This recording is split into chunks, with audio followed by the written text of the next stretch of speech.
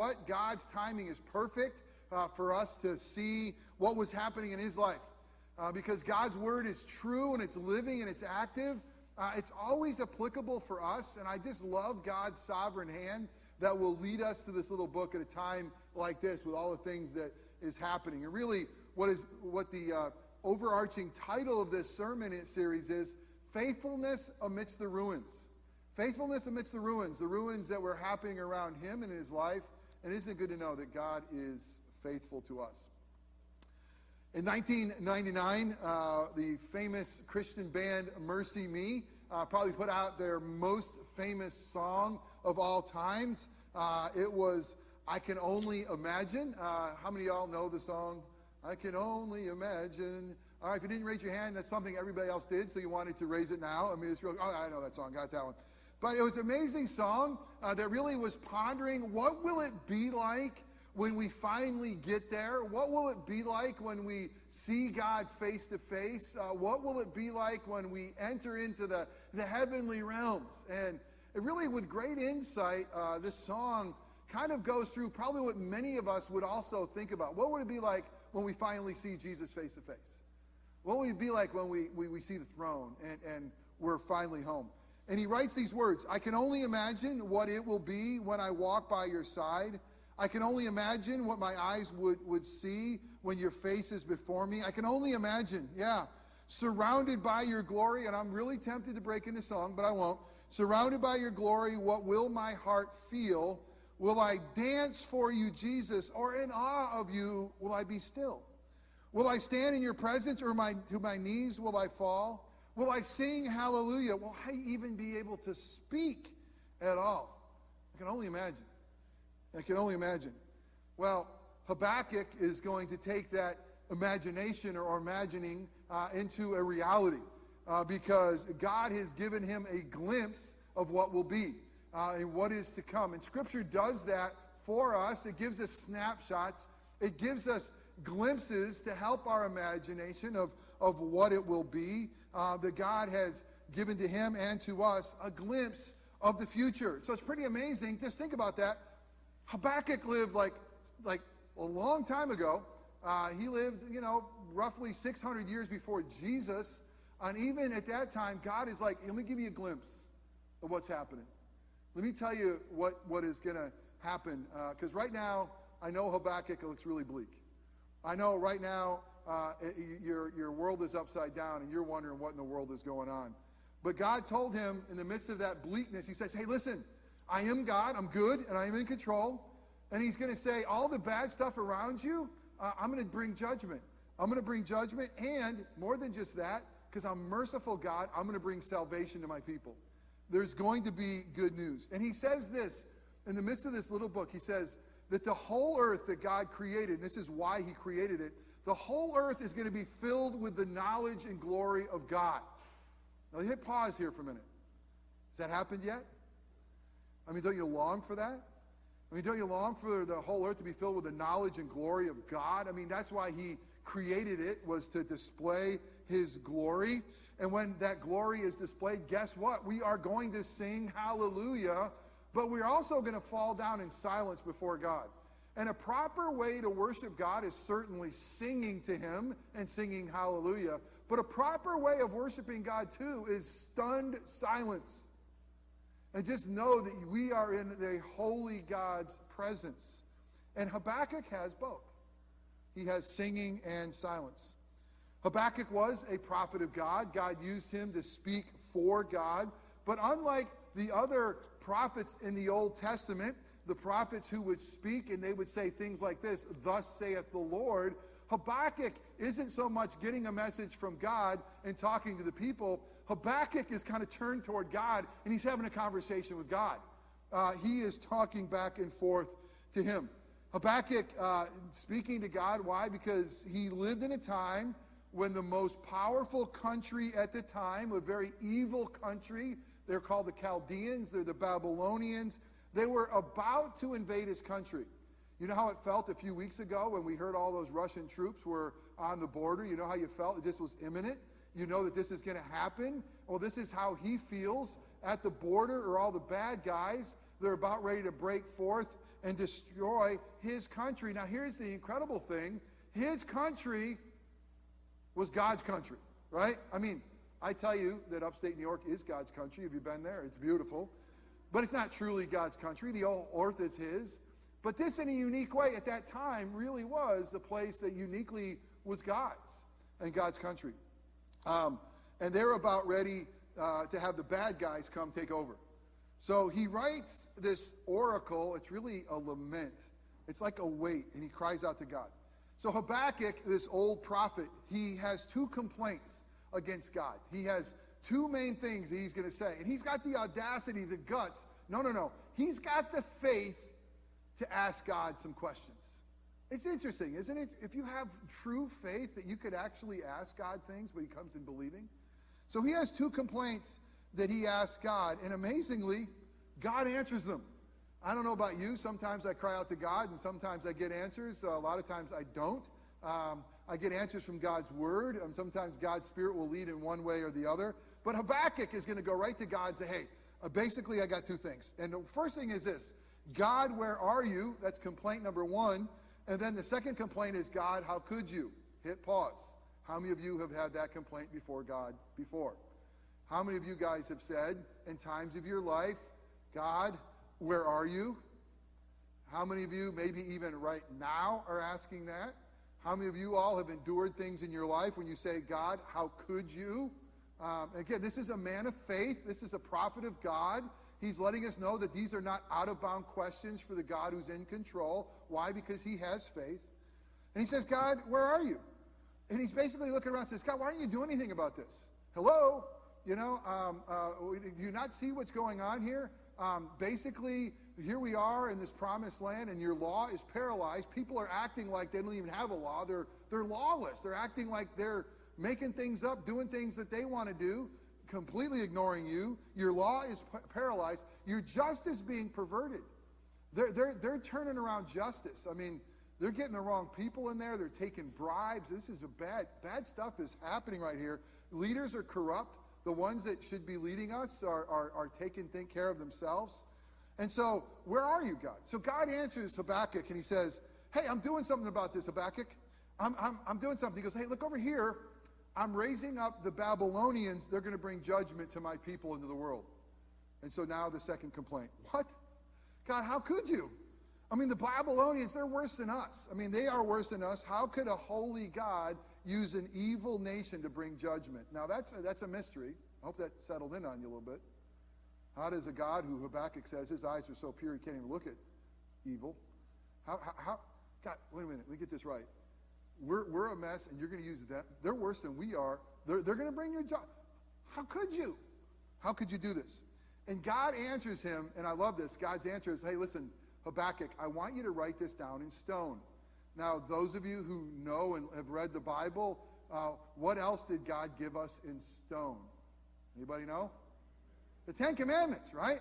And this is basically saying, hey, this is like the Ten Commandments. I mean, write this down in stone, that there is an appointed time coming where judgment is coming. There's an appointed time coming. Now watch this, where I'm going to make all things right. And until that time, and all times, the righteous shall live by faith. Write it down. Don't forget it.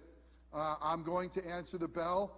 Put this in stone. At an appointed time, I will bring judgment on the wicked, and I will bring salvation on my people. And in the midst of all this, he says this. This is such great news for all of us. Hey, by the way, the earth is going to be filled with the knowledge and glory of God, and the righteous now are to live by faith.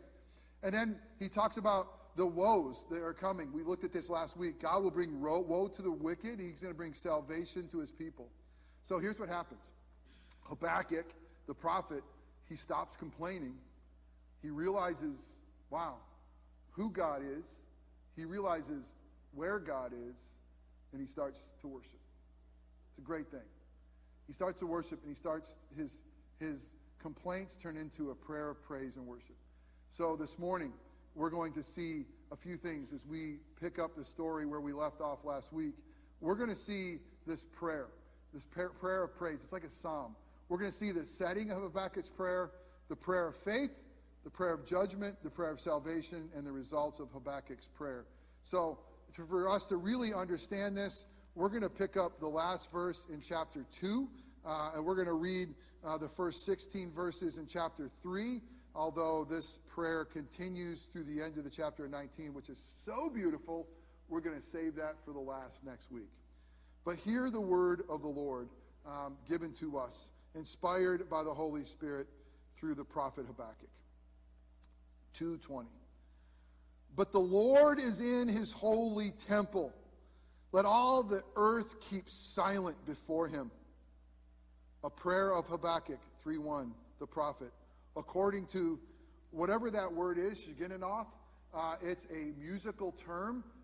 You're going to see that this is a musical prayer. It's a psalm. You're going to see some clues in this. It's going to use 3 times this phrase, Selah, which is often used in the Psalms, and you'll see at the very end of this, it's to the choir master with string instruments. So you have this prayer of Habakkuk, according to some kind of musical instrumentation. And in verse 2, O Lord, I have heard the report of you, and your work, O Lord, do I fear. In the midst of the years, revive it. In the midst of the years, make it known. In wrath, remember mercy. God came from Teman, and the Holy One from Mount Paran. And this is, by the way, their trek in the wilderness. His splendor covered the heavens, and the earth was full of his praise.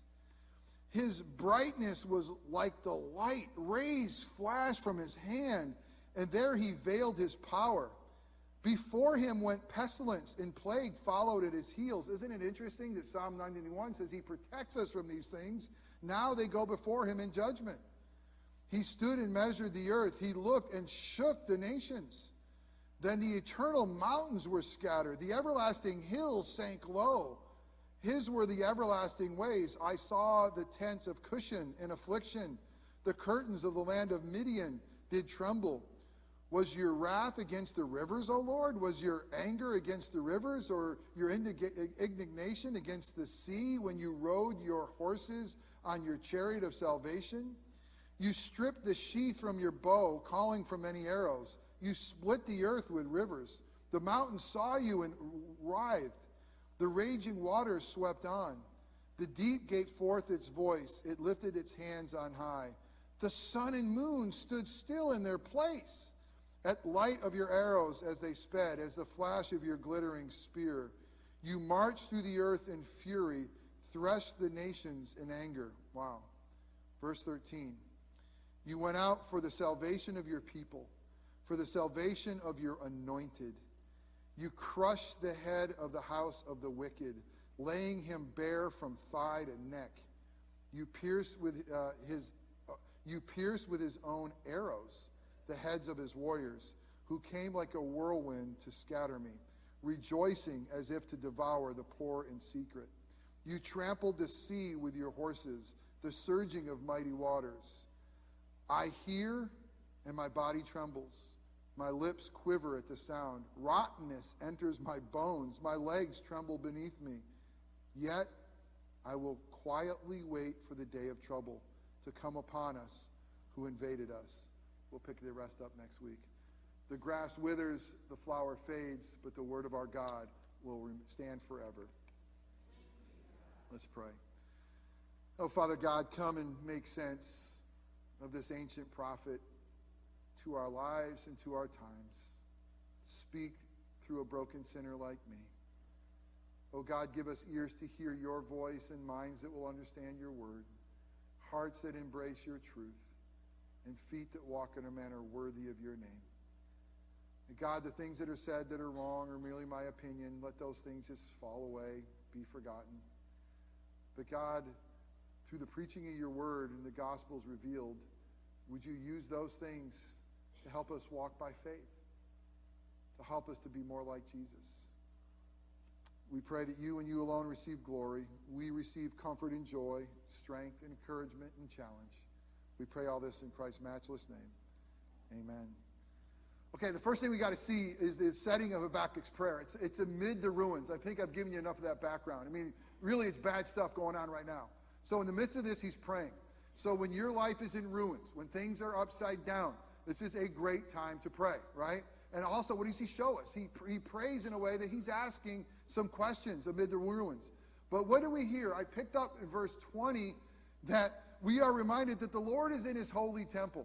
Okay, that God is on the throne. No matter what is happening in our world, as upside as it down as it gets, God is ruling and reigning. He is on the throne.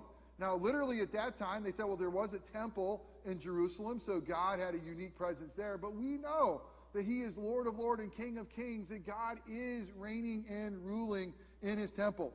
And so because of the reality of where he was and that setting, his complaint turns into prayer and praise.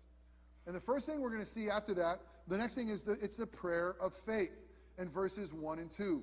It's a beautiful prayer of faith. He's going to say, I've heard about the Lord. I've heard about his work. I've heard these things, and I do fear, which basically means I believe. I've heard God. I've heard what he's doing, and I do believe. He says this in verse 2, I've heard the report of you. What is the report of God? What has he heard about God? Remember, this is a prophet of God. He's talking to him face to face. Well, I think it would help us. What is the report he's heard? Let's go back to chapter 1, verse 12. He says this about God. He knows this. He says, oh God, are you not from everlasting? You're eternal God. Oh Lord, and he uses that's in capital letters, meaning, oh Yahweh, my covenant God that I'm in relationship. Oh Lord, my God, my Holy One, I'm in relationship with you by your grace. You've put me as your own. You are mine. He says, we shall not die. In the midst of all this, I got hope. O Lord, you have ordained them as judgment, and you, O rock, have established them for reproof. What does he do? What does he know? He says this is what I know about God. He's everlasting. He's always been. And he's okay. He's outside of time. He's not up in heaven right now wringing his hands, wondering what's going to happen. He's got all this in control. O Lord, you're my God. You are my Holy One. You're my defender, my rock, my redeemer, my friend. I mean, this is what we need to do in the midst of the storm. We need to go and we need to look right at God and just be reminded of who he is. And we got to be reminded that he is our rock. He is our redeemer. He is from everlasting. And then we can say to ourselves, in Christ Jesus, we shall not die. And we think of John 11. Though we die, he is the resurrection and life. We live. We live in Christ Jesus. God will bring judgment. Think of how that felt to Habakkuk. He's got the worst nation at his doorstep. They're about ready to bring God's judgment upon them. His whole world is going to be upside down. But in the midst of that, God's going to remind him, I got you. I got you. Your life here, it might perish. The things you might have here, you might lose. But me, you'll never lose. He says, I've heard of your work. Habakkuk realized by faith that the world was moving in a direction. Do you ever feel like the world is just mindless? Are we just spinning out of control? But here's what he realized. We need to realize God is orchestrating history in a way that the whole earth will be filled with his glory. What is God's plan for the earth? To fill it with his glory. What is God's plan for the earth? To save his people. What is God doing on the earth right now? He's somehow bringing glory to himself, and he's somehow right now filling the earth with his glory. It's not all done yet, and he's somehow saving his people. History is going somewhere. It's his story. His plan is unfolding. His plan is unfolding in ways that's mysterious to us, that we don't always get, but he's doing it. Why? For his glory. No matter where we are in history, no matter where we are in his story, the culmination of God's story is God's glory filling the earth. Hit pause. Let that wash over you. The reality is it's going to end well. I don't know where you are in the story right now. I don't know what's going on, but we know that in Christ Jesus, this is going to end well. Maybe not in our lifetime, but one day it will. God's people are being rescued. Evil is being destroyed. I love the hope that's woven throughout this whole thing. The whole earth will be filled with the knowledge and the glory of God. This is so important. God has you here. God has me here for the glory of our great God, for the good of our neighbor, to do that now, tomorrow, and forever. Habakkuk 2:14 reminds us, for the earth will be filled with the knowledge and the glory of our Lord as the water covers the sea. Such good news. God, I know that a day is coming. And we read it in 3:3b, his splendor covers the heaven, and the earth was full of his praise. how does the earth be full of his praise and full of his glory? God must do two things. God will bring judgment on his enemies, and he'll bring salvation to his people. And Habakkuk says, hey, I do believe. I fear. I believe. The righteous are to walk by faith right now. Habakkuk 2:4 says, but the righteous shall live by faith. And so that's where we find ourselves too. Have faith. God's in control. Christ has come. We're rescued and redeemed. The end will end well for us. Walk by faith. And then he says, in the midst of the years, Lord, revive it. Revive what? Revive this knowledge.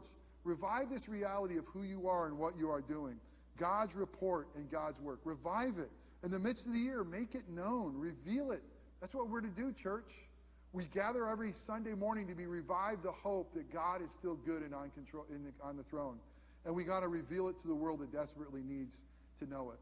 And I love what he says in the beginning of this prayer. By the way, in wrath, remember mercy. God, you're going to make all things new. You're going to take out the bad guys. But isn't it great he leads with mercy? Isn't it great that he's long-suffering?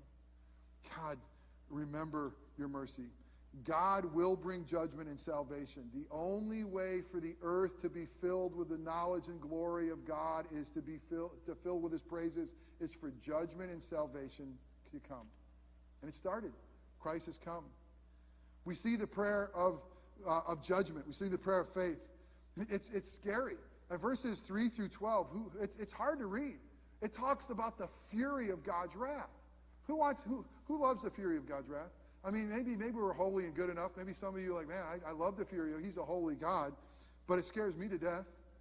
The fury of God's judgment. It says the nations will tremble. It's so bad. God's holy wrath is so bad. The nations will tremble, verse 6. And it says the creation in itself will writhe. I mean, talk about a holy wrath. I mean, he's talking about mountains that are going to be crumbling in the presence of our great God. This is an amazing prayer of judgment. And we see the reality of God's fury and judgment on Jesus on the cross. Now, if you've lost me, come back at this point. There's not one sin or there's not one sinner that judgment is not coming to. I said that poorly. All sin and all sinners will face judgment because that's who God is. He's holy, he's just. Let me just tell you, that's what the Bible says. So many people wrongly think, oh, he's good and he's nice and he's merciful. He's going to kind of wink at sin. He's going to kind of forget about it. He's going to say, you're a good guy. You're a great gal. I mean, you're okay. Come on in. No, he can't. That's not what a holy God can do. So there's not one sin or there's not one sinner that will not face God's judgment. Every single one. So there's a difference. There are those who are in Christ and there are those who are not. Those who are in Christ, God has placed the wrath that we rightly deserve, the judgment that we rightly deserve, he placed it on Jesus. You want to know about God's fury and wrath to sin? Look at the cross of his son. That's where he poured it out, that wrath and fury on him. Why? So he can give us grace and mercy. It's amazing. But every sin and every sinner will be paid for. The wrath is coming. And by God's grace, I deserve it, but I'm not getting it because there's not double jeopardy, because Jesus hung on a cross for me, and Jesus became my sin, and he experienced the hell of saying, my God, why have you forsaken me? So he'll never have to forsake me. He turned his back on his own son, so he'll never turn his face against me. The wrath and fury of God was absorbed, so the blessings of God can be ours. But let's not lose the fact that if you're not in Christ, that fury remains. That wrath, Scripture says, wrath remains on you if you're not in Christ Jesus. This is a prayer of judgment. But thank God, Jesus is our substitute. And then there's this beautiful prayer of salvation. In verse 8, it says that he's coming like on a chariot of salvation. In verse 13 through 15, it says, salvation of God's people, that he himself, God says, personally, I'm going to come and I'm going to bring personally my salvation. And it's really cool what he says here in this passage in verse 13. Watch this. He says, I'm going to come personally and bring salvation to my people. And watch this. I'm going to bring salvation through my anointed one. Whoa! Who's the anointed one? He's the Messiah. He's basically saying, and this is an incredible glimpse of what will come. Salvation is coming to my people, and it's coming through the Messiah, the Anointed One, who we know to be Jesus, my Son. God himself is going to bring salvation, because God himself is going to wrap himself in flesh. God himself being conceived of the Holy Spirit, born of the Virgin Mary. God himself is going to walk on our earth. God is experiencing everything we have, all the temptations we have, yet without sin. God himself has come to seek and to save the lost. His name is Jesus. It's amazing, God's anointed. And what will he do? It says this in it says that he will crush the head of the evil one. And I love God's story, because from the very beginning of the story, in the very beginning, in chapter 3, when we rebelled against God and brought this curse and fall, God makes a promise. The first promise of the gospel is Genesis 3:15.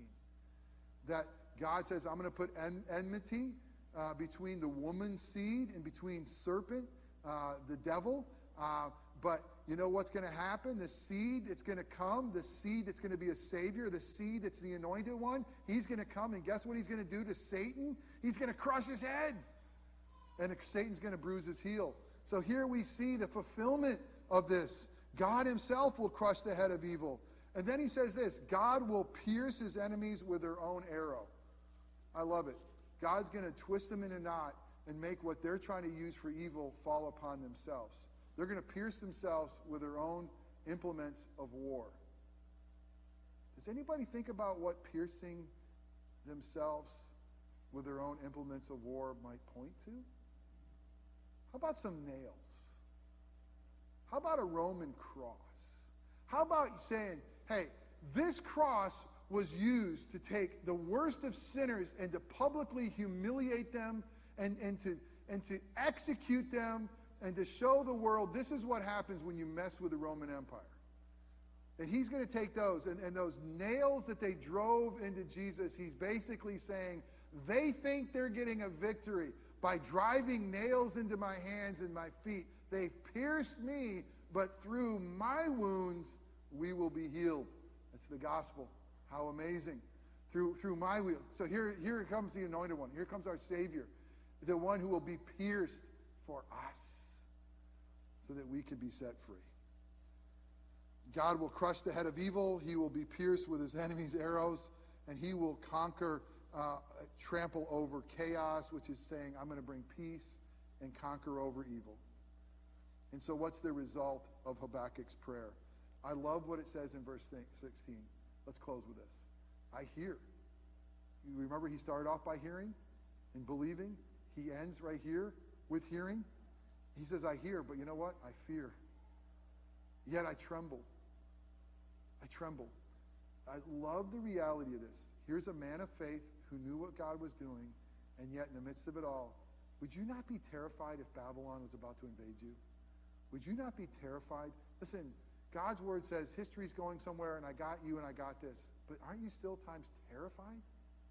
And I love the beauty and the reality is, hey, I hear, but I tremble. I tremble. I'm afraid. God, help me. I believe, but help my unbelief. But then he says this, I quietly wait for the salvation of the Lord. I trust him. I quietly wait.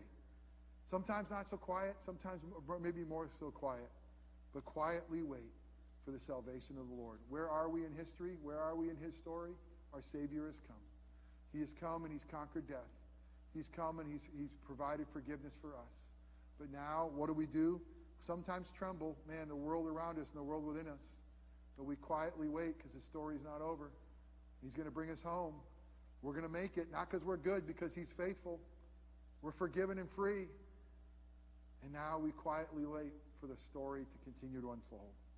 We have a meal that reminds us as we tremble, a meal that reminds us as we quietly wait.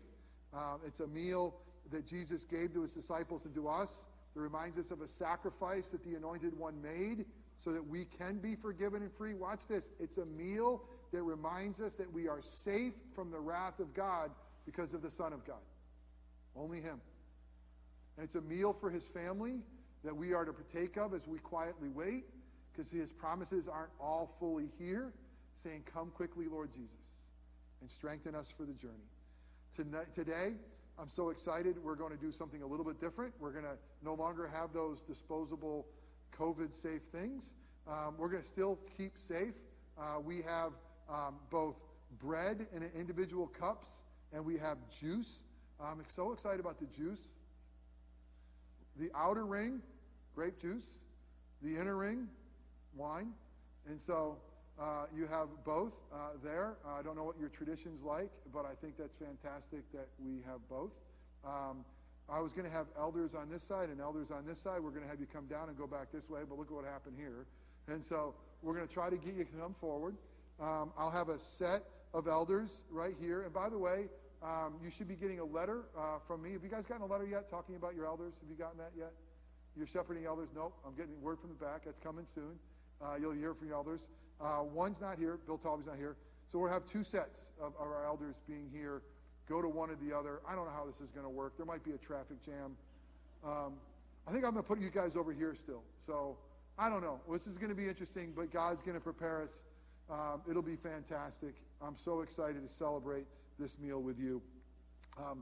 Let us pray. Father God, we're grateful for this song of hope, this song of faith, this song of judgment, this song of the reality that, God, you are good.